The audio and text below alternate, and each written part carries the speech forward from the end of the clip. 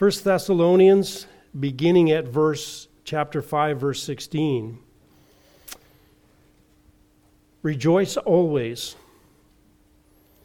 pray without ceasing, and everything give thanks, for this is the will for you in Christ Jesus.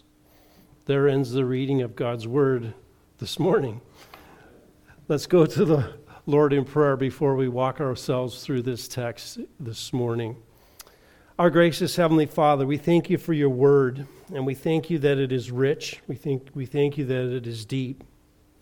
We thank you that it is also clear, and that you have expected us to be able to understand it so that we might know what you would have us to do and who we are to be and who you are. And so again, this morning, we would pray that your Holy Spirit would teach us, that he would illuminate these truths to us, that we might be convinced of them, that we might live them out, that we might be more conformed to the image of our Lord Jesus Christ, to the praise of the glory of your grace, I pray. In your name, amen. Well, we've been walking our way, or inching, as we said, through this 5th chapter of 1 Thessalonians.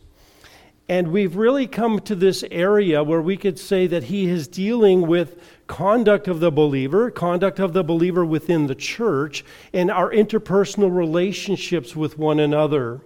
And so he started in the beginning of this chapter, as we started here, and he was talking about our relationships, especially beginning at verse 12. He started to talk about our relationships, first of all, between we would call the sheep and the shepherds. In other words, between the leadership and those in the pew. And he says there are certain requirements for behavior for you, how you are to see them. You are to recognize them, to know who they are, to actually acknowledge them, let them lead, and also to have a personal knowledge of them so that you might be able to make that assessment.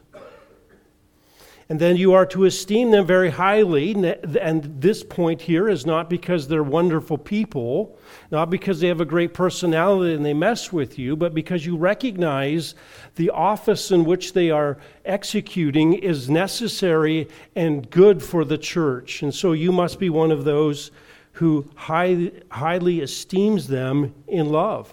And so you are to have a loving attitude towards them and to do loving things towards them because what? Because of the office. Not because of the man, but because of the office.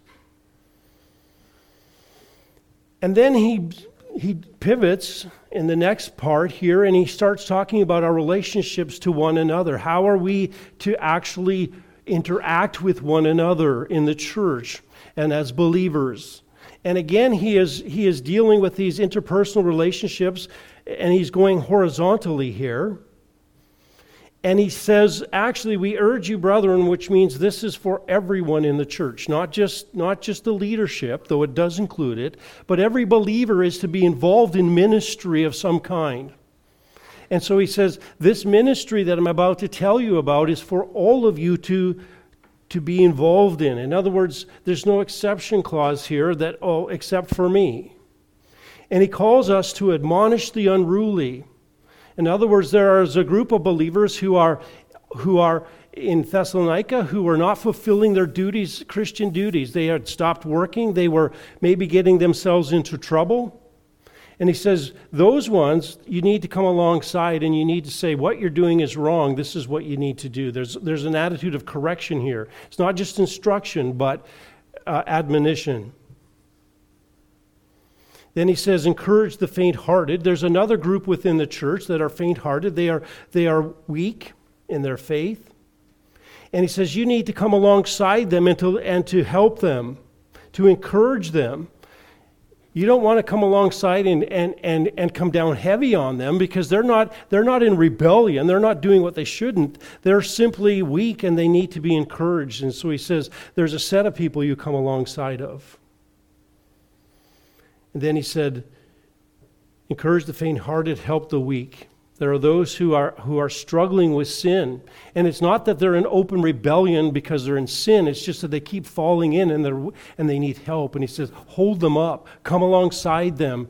Be a resource so that you can encourage them in the Word, that you can be there to be someone who's accountable, somebody who's in their life. And you would almost see that each one of these gets more personal. And then he says at the very end, be patient with everyone, because there's going to be sheep that are just who you're going to try to help. And they just seem like they keep falling back in the muck. And you're going to get frustrated. And he says, be patient. Be patient. Remember how long it took you to get where you are. Give that same grace to others. And then ultimately, don't pay evil to one another. Don't do something harmful to someone who harms you, but to seek that which is good for one another. In other words, when someone harms you, instead of you going back and doing something harmful, you are to do what? Seek to return good at that point.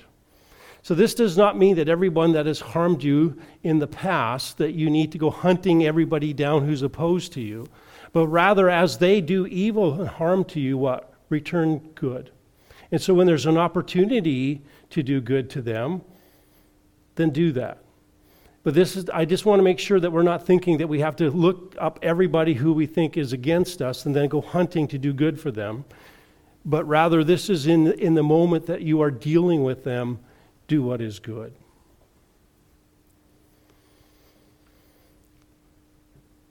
Now, Paul now pivots. After doing what we would call some horizontal teaching, he now starts to go vertical. And so he's been going through these verses really from verse 12 to verse 22, and he's going to give us 15 exhortations, and we've already seen 7 of them. But he's now going to shift, and he's going to have more of a vertical emphasis here.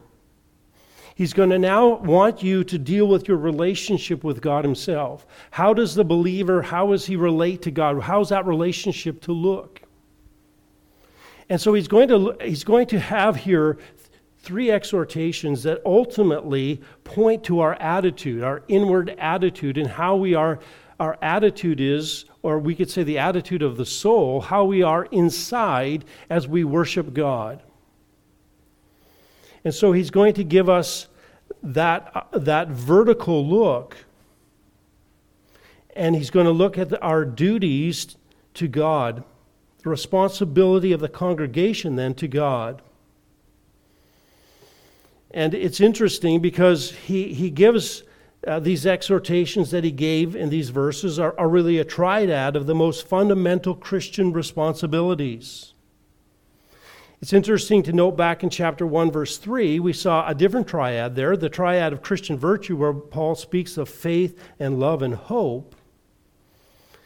And now he turns to reflect the essence of Christianity in terms of how we are to live our lives, how we are to behave, and these things these essentials are rejoicing, praying, and giving thanks. Now, as each one of these relates to the inner life, and it does relate to the inner life, we are going to see through them that they are truly intimate and part of who we are, and that deals with that issue of our attitude towards God at that most basic level. Nonetheless, it's important to note that through this text, it's in the midst of dealing with the corporate body. He's going to talk about how to deal with prophecy later. He's already talked about relationships. And so it's important to realize that this exhortation is also a call for what should be done as we come together in a corporate fashion. In other words, the best expression of these virtues will ultimately be what? As we come together as a church. We often think of our faith as being isolated and individual, keeping us from others. But also, we must recognize that this should be body life as well. Though it starts with the individual and it starts in the soul of the individual, it should ultimately be the expression as we come together. So it's interesting. He's starting with, this is who you need to be as an individual, But in light of the context also, I want you to realize this should be what church looks like as well. This should be expressed as we come together. This is what our gathering should also look like. Certainly this is found in Paul's teaching, all through his teaching, where we are called to be those who are, praying, those who are rejoicing, and those who are giving thanks. So as we come to our text this morning, he really is going to give us three attitudes that we must express in order to be pleasing to God, in order for the church to be a place that is pleasing to God. And the first attitude that he calls us to here is to rejoice always. Rejoice always. 2 words. Remember Jesus wept? Well, this is the shortest verse in the Bible as well. It is just 2 words. Rejoice always. Now, if you're struggling and things are difficult, this command, which it is a command, it's a command, seems at best absurd and at worst just makes you angry. Rejoice always, right? Now, I can even understand if it said rejoice, because I could do that once in a while, right? I could probably muster up a little bit of yay. But here he says rejoice what? Always. That's just ridiculous. And yet, Paul says what? Do it. He says you must do it. Now we know this, if it's an imperative, which is a command, it means, number 1, you have to do it. Number 2, it's disobedience if you don't do it. Right? You have to do it. It's disobedience if you don't. And if you're commanded to do it, you can do it. Right? He wouldn't ever command you to do something that you can't do.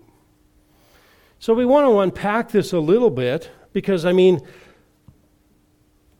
first of all, Paul must be aware that life is not easy for the Thessalonians. He must be fully aware that they are having a difficult time. Remember, Paul wrote this in 1 Thessalonians 1:6. You also became imitators of us and of the Lord, having received the word in much tribulation with the joy of the Holy Spirit. So Paul's aware that they are under what? Tribulation. They're under persecution. He says in 1 Thessalonians 2:14, for you, brethren, became imitators of the church of God in Christ Jesus that are in Judea, for you also endured the same sufferings at the hands of your countrymen, even as they did from the Jews. So Paul is not actually unaware. It's not like Paul is writing in a vacuum and he's saying, be joyful, rejoice, without recognizing that there are life problems that already exist for them. And so we know this. Whatever this joy is that we're commanded to do, and it is something that we're commanded to do always, which means, this is a temporal word. In other words, it means at all times. There's never a time where you're not rejoicing. He's not saying rejoice in certain circumstances or at everything that happens, but every moment of every day. Every moment of every day, this joy is required of you. And we know this, because of the circumstances, it certainly cannot be based upon what? Circumstances. Because we already know that there are things in their life that should keep you from what? Having joy. So what is joy? Simply, joy is defined as to be rejoiced, to be glad, to be delighted. It has the idea of actually having of happiness and well-being. At least secularly, that's the way the word is used. But for the believer, it's more than that. It is this: Christian joy is the emotion springing from the deep down confidence of the Christian that God is in perfect control. In other words, I'm going to read that again. Christian joy is the emotion springing from the deep down confidence of the Christian that God is in control. It is the deepest confidence of the Christian that God is in perfect control of everything and will bring about our good in time, our glory in eternity. So it is an emotion that comes from what? Looking at the Lord Jesus Christ, looking to God for understanding that in His control and what He has promised us and what He has done for us. In other words, joy is not something that comes from our circumstances. It comes in spite of our circumstances often. Because it is not looking at the world around, but is looking to God Himself. Now, we know this. Joy is what? I'm going to answer that question in a minute. I lost my train of thought there. So, well, that's unusual. Okay, so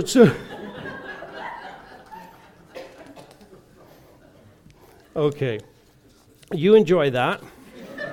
Not so good up here. So joy it's commanded. Yes, it is. Joy, where was I?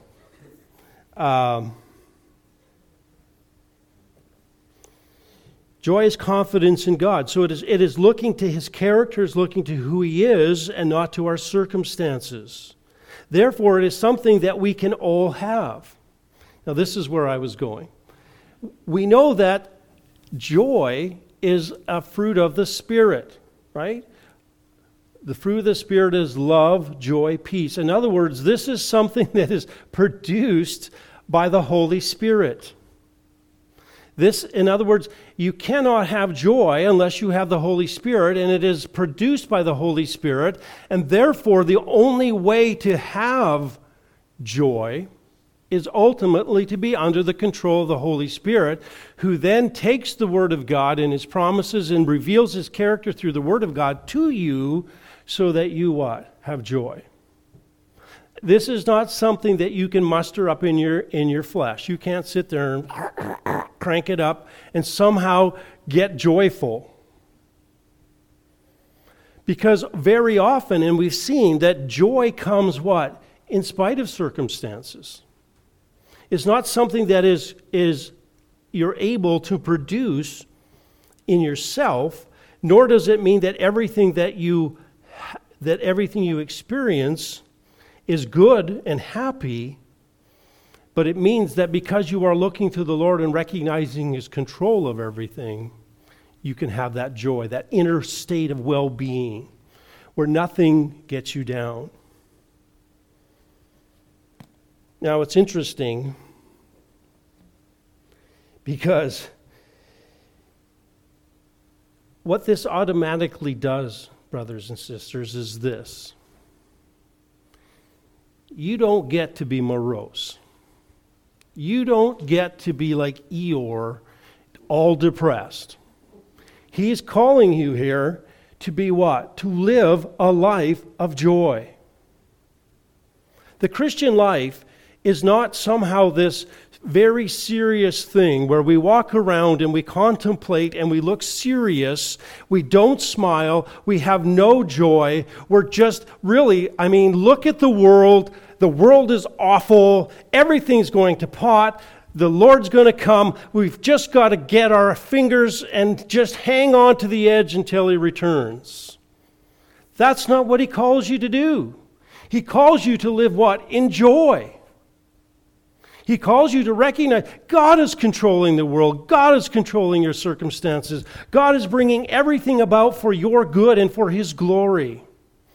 And when you have that view, a view that can only make you convinced by the Holy Spirit, then you have joy. And every time you sin and you get away from God, and every time you take your eyes off of Him, your joy what? Goes away. Now I'm going to say something that's just going to rock your world. If you're not in joy, you're in disobedience. You are in sin. Why? How do I know that? Because Paul commanded it. If you're not in joy, you're in sin. Because your eyes aren't where they should be. And you're not putting your trust in God. That was a bit hard, wasn't it? But that's the reality of what the Word of God tells us. We are to be joyful. Joyful amid suffering. The Thessalonians were. They received the Word in much tribulation with the joy of the Holy Spirit. It's possible. And we're called and commanded to do it.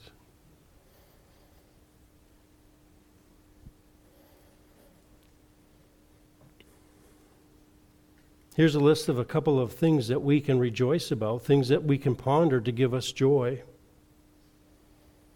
We can rejoice in the appreciation of God's righteous character.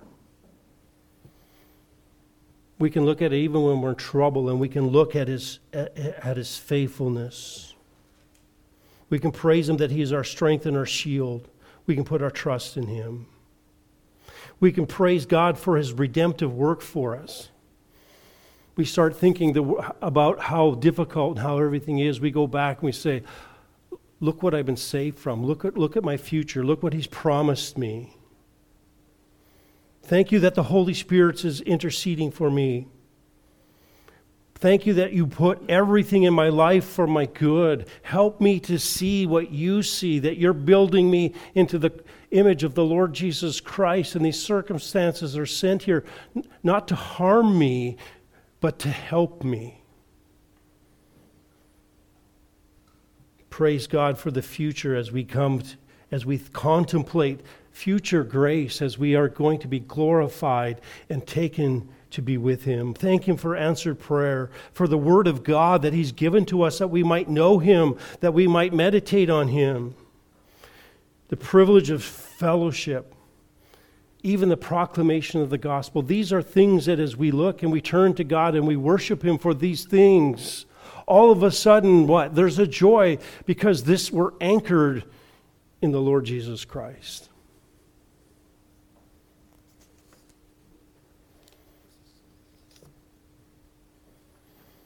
So we would say this: joy is a distinguishing mark of Christianity.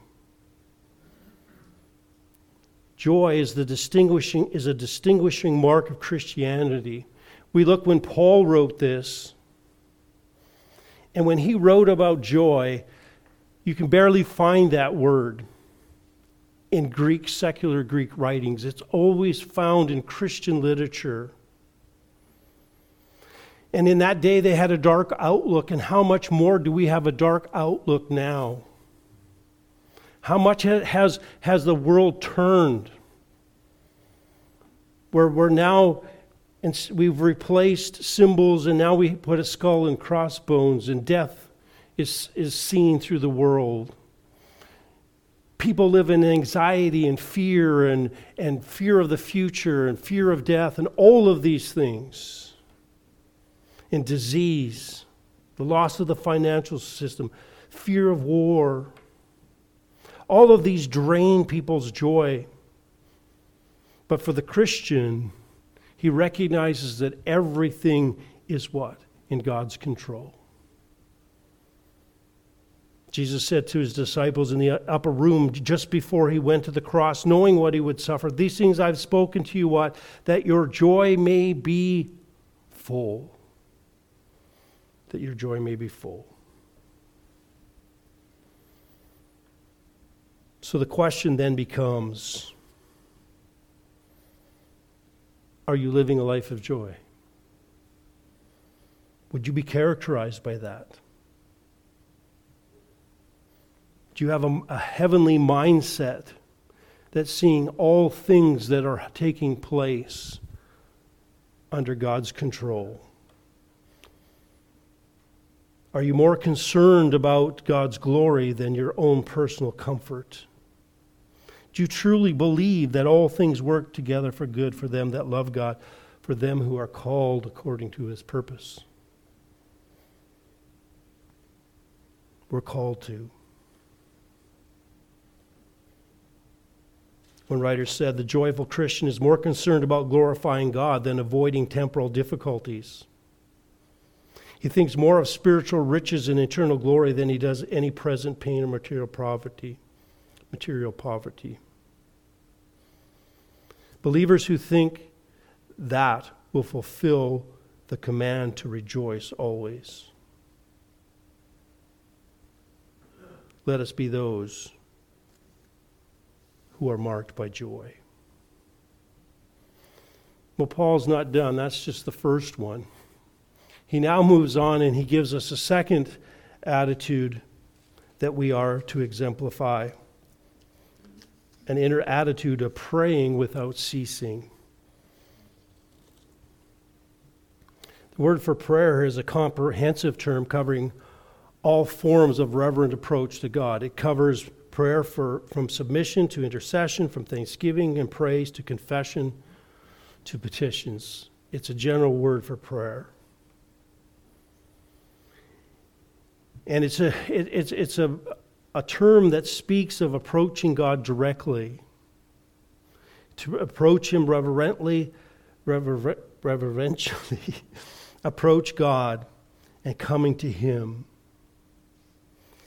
And I want you to listen to this phrase. Coming to God in prayer is the Christian's declaration of dependence on God. Okay? Prayer is the Christian's declaration of dependence upon God. Again, this is a command. We're commanded to pray. And so a lack of prayer is a Christian's declaration of independence from God. I don't pray. If I'm not in prayer, I'm declaring, God, I don't need you. I've got this. And so we are called to pray without ceasing. So again, if he had just commanded us to pray, we could go with that, couldn't we? Yeah, I can pray. But again, it's these little adverbs here, praying what? Without ceasing. That's just ridiculous. Who can do that? And yet, he commands us to pray without ceasing. It's kind of shocking, but that's what he says. Well, we know this. The call to pray unceasingly obviously does not demand that they engage constantly in the act of uttering prayers. God doesn't say to you, get up in the morning, get on your knees, and, well, fact is, what are you doing in bed? You should be praying, right? Right? No breakfast, no lunch, just pray. That's all you do. Well, we know that can't be true because we look at Jesus in his ministry. Though he prayed, and he often went to places to pray, he also did ministry, he also did teaching, he also did traveling, he went on boats. Right? How about the Apostle Paul? He says, constantly bearing in mind your work of faith and your love, and steadfast in hope in the Lord Jesus in the presence of our Lord and Father. He says, I constantly was bearing in mind you, the same term.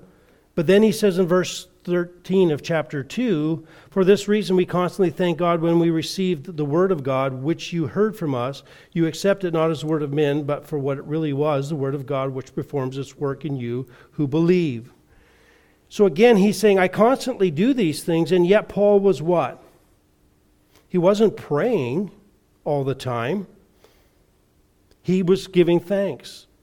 But again, what was Paul doing there in Thessalonica? He was doing ministry. He was teaching. He was instructing. So he couldn't have been in this constant state of being on his knees and praying. So we know that the idea of pray without ceasing is not that you need to be what? Continually sitting in prayer. It's not something that you must be doing all the time.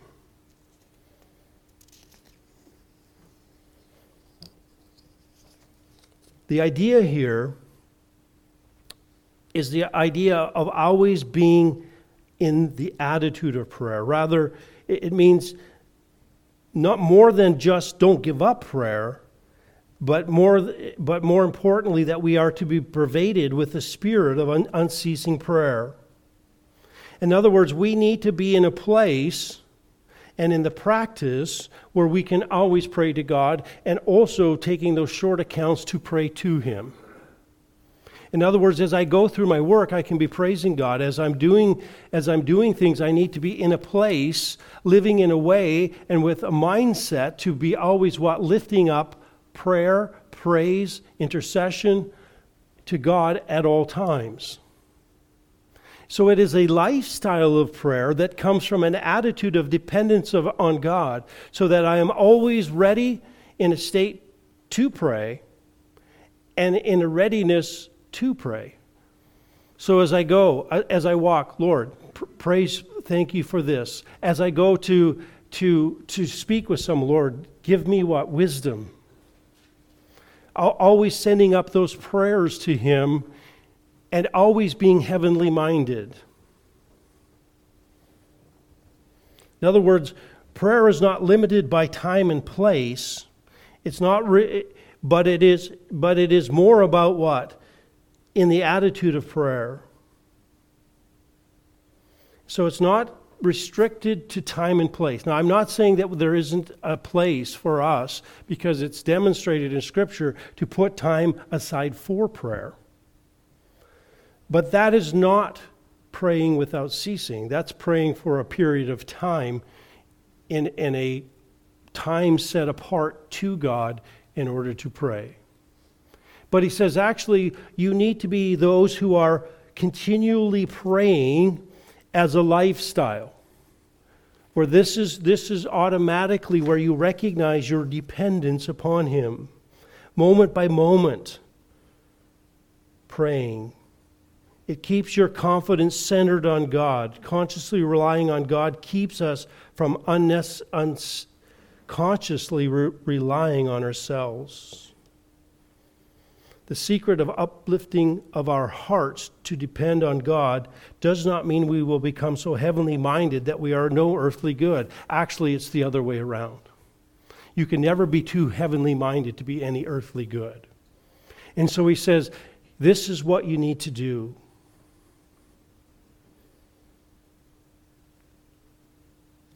You need to be praying.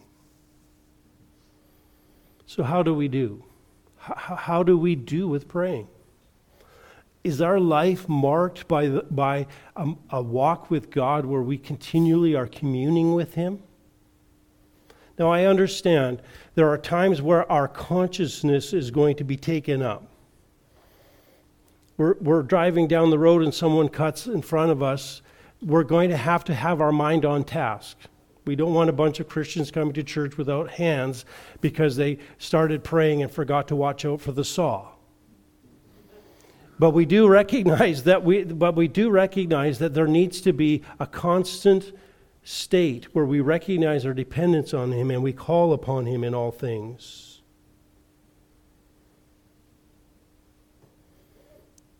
We need to have a growing dependence in our life. That's the mark of a believer who continually what? Grows in dependence on Christ for the Christian life and for living. This grows as we grow. As we grow spiritually, this should become more of who we are. We must come to God not seeing Him as a reluctant giver, but as a gracious Father. He's not someone sitting up there who's reluctant to give us good gifts to his children. He's not mean, but he's gracious. And he wants to give us those things that are what? Best for us. It's not a call to pray to get whatever we want, but a call to ask for what he has said he would supply, and he will do that. Sometimes it's physical things, but it's primarily spiritual things. Wisdom, joy, peace, obedience. All of those things are ours as we pray to him. Recognizing, apart from him, what? We can do nothing. So I would say this. Christian growth, part of Christian growth, is mortifying self-reliance. Part of Christian growth is mortifying self-reliance. We need to continually recognize our dependence. Instead of being children who fight with their parents and try to say, no, I'll do this on my own, we must recognize that we have no power of our own, and we must turn to him to enable us. We would also say this: if we're commanded to pray and be in it, then we can't abandon prayer. Prayer is not something that we just give up on. We can't just walk away, because it's to be what? Our lifestyle.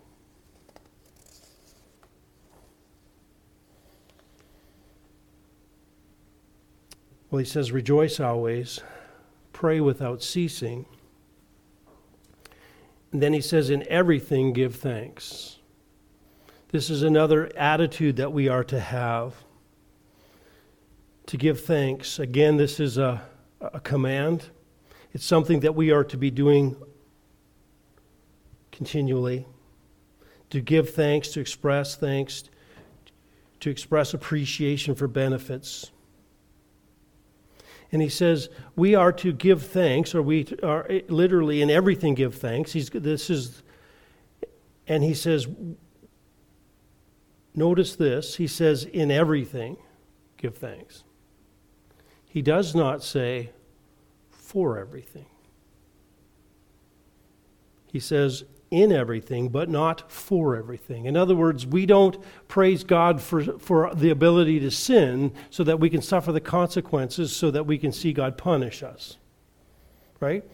We don't sit there and say, Lord, I just love injustice. But we can be grateful as we suffer injustice, knowing that God is going to produce something for his glory and our good.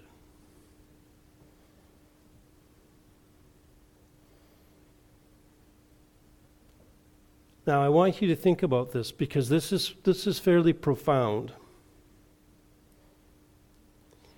Being unthankful is the very essence of the unregenerate.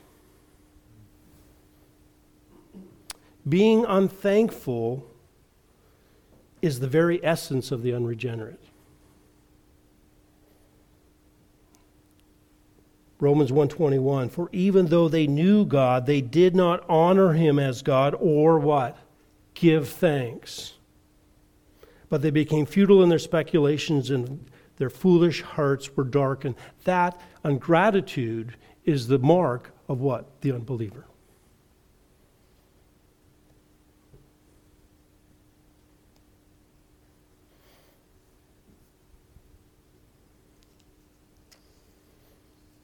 In everything, in every circumstances in life. The other ones were at all times. Here is in every situation that we are to give thanks. The Christian should meet adverse circumstances in life not with a spirit of toil and resignation, but the spirit of unfailing gratitude. Remember Paul and Silas in the Philippian jail? Right? They're rejoicing. Why did they rejoice? Why were they okay with that? Because they were grateful that what? They suffer like their master. right?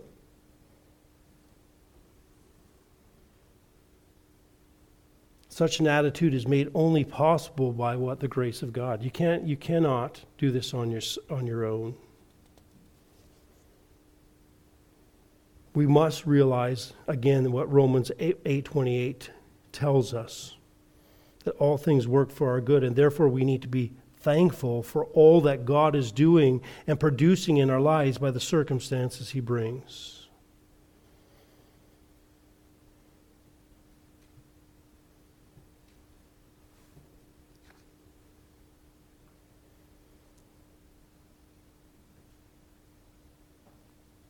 And again, we would say this: gratitude becomes another distinguishing mark of what? Of the Christian.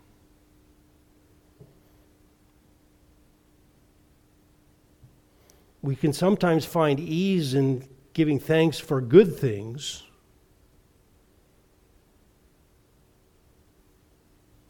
but how do we do when hard things come? Are we still grateful? Do we still recognize that these come from the hand of a good God who is only doing things for our good? Logic would tell us we can't be thankful in these circumstances, and yet Paul says you can be. Because as we focus on what God is doing and recognizing that all good things come from Him, and therefore whatever He put into our lives He did for our good, we recognize there's nothing that happens to us that isn't done by God for our good or allowed by God for our good. Therefore what? We can be thankful. We can be thankful.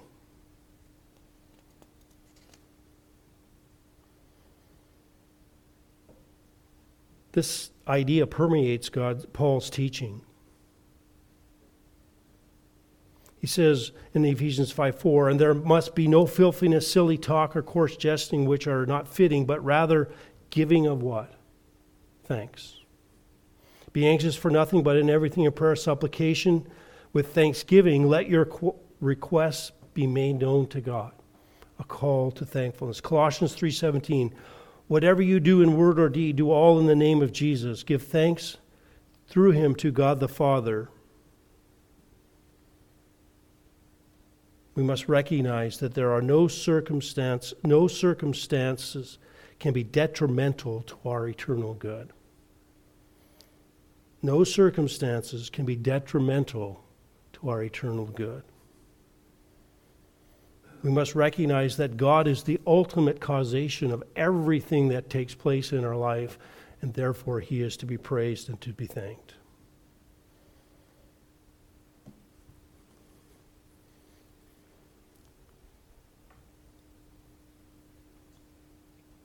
You will find one thing in common with all people who are ungrateful, and that is pride. Pride absolutely suffocates the ability to be thankful.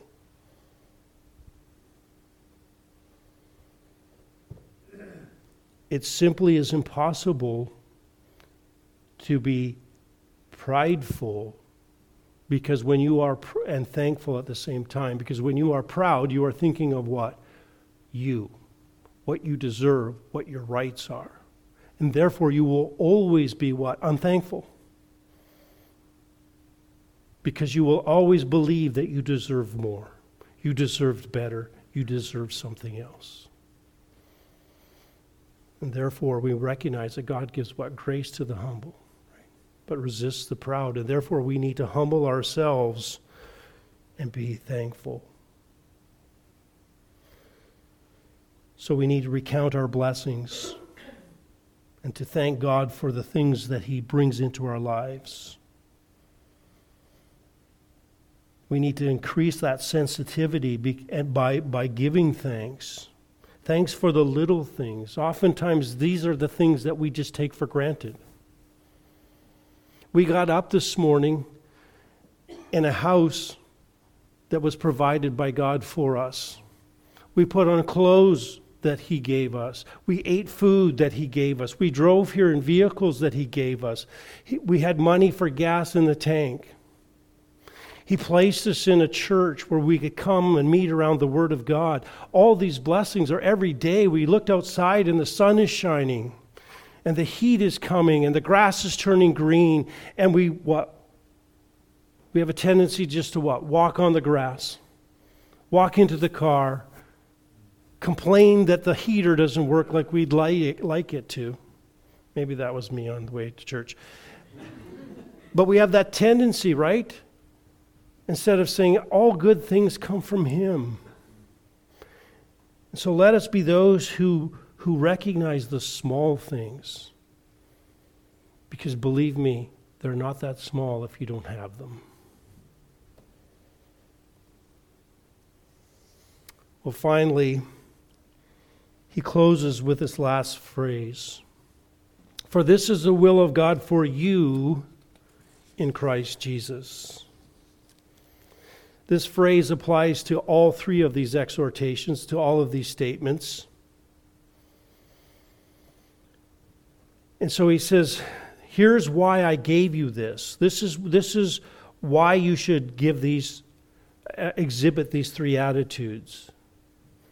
He says, for this is the will of God for you. Now notice this, as soon as he says, for this is God's will, he's indicating that this is not some human philosophy. A bunch of men didn't get together in a room and sit down and say, what's the best way for people to have a successful life on earth? What's the best thing that we can do? Oh, let's tell them that they need to be thankful. Let's tell them they need to be joyful. Let's tell them they need to be dependent on God, because I think that will work. No, and Paul is saying it's not my idea. These exhortations and these attitudes are actually are what God has set forth. It's His revealed will on the matter. Now, this doesn't exhaust God's will for them, but this is part of what He requires from them. This is God's gracious design and purpose for them. This is the atmosphere in which the Christian life is to be lived, and then ultimately that attitude should be coming to church with you so that it gets in the potpourri of the church.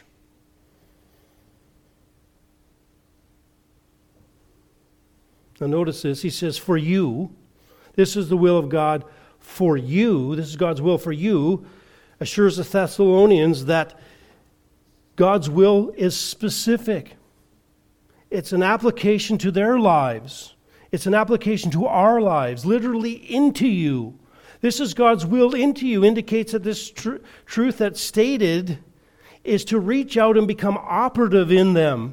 The obligation is resting upon them to practice these things. And Paul says, church, this will of God needs to be operative in your life. These things need to be being worked out in your life.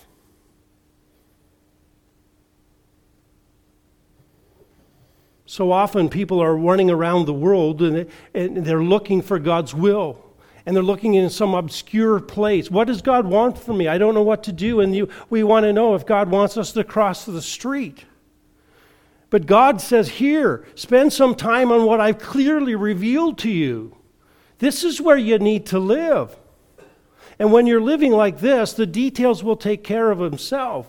But don't spend so much time looking for some obscure will of God when it's right here revealed for you. Get doing what you know. Now it's interesting. He says in this last little phrase, this is the will of God for you in Christ Jesus. And he says this, not only is Christ our pattern for our life, but He is the source. He is the source of our life. In other words, what Christ has done in redemption is He has purchased and given us a new life. You were once spiritually dead, and now you are spiritually alive. You are now in Jesus Christ, and now you are empowered in that life because of what He has accomplished for you.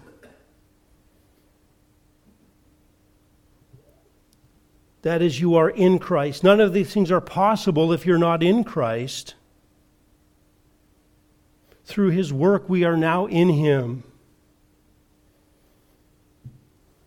And we would say this touches our inner motives because we are in Christ. The Mosaic law was strong in outward conformity,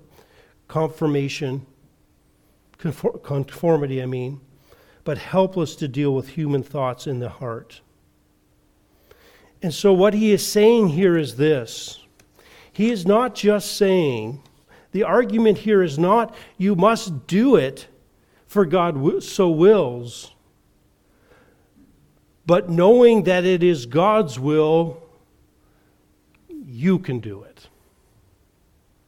In other words, because it's God's will, because you have been called to this, because you are in Christ, you now have the ability to actually fulfill the demands that are made upon you, because you are in the Lord Jesus Christ.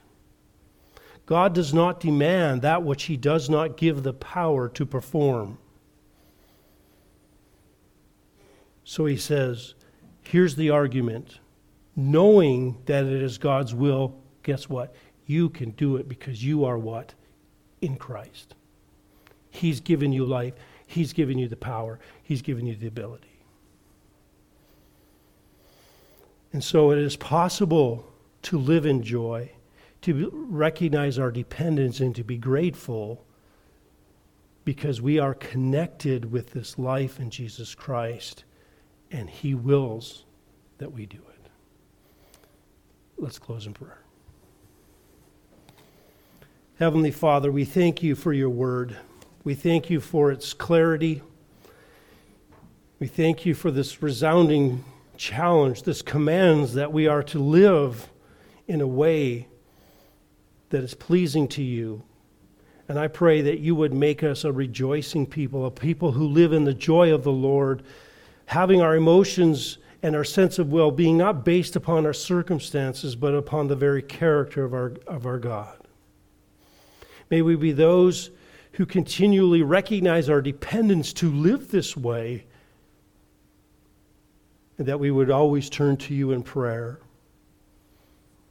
and that ultimately we would be a grateful people, recognizing that all good things come from our loving Heavenly Father.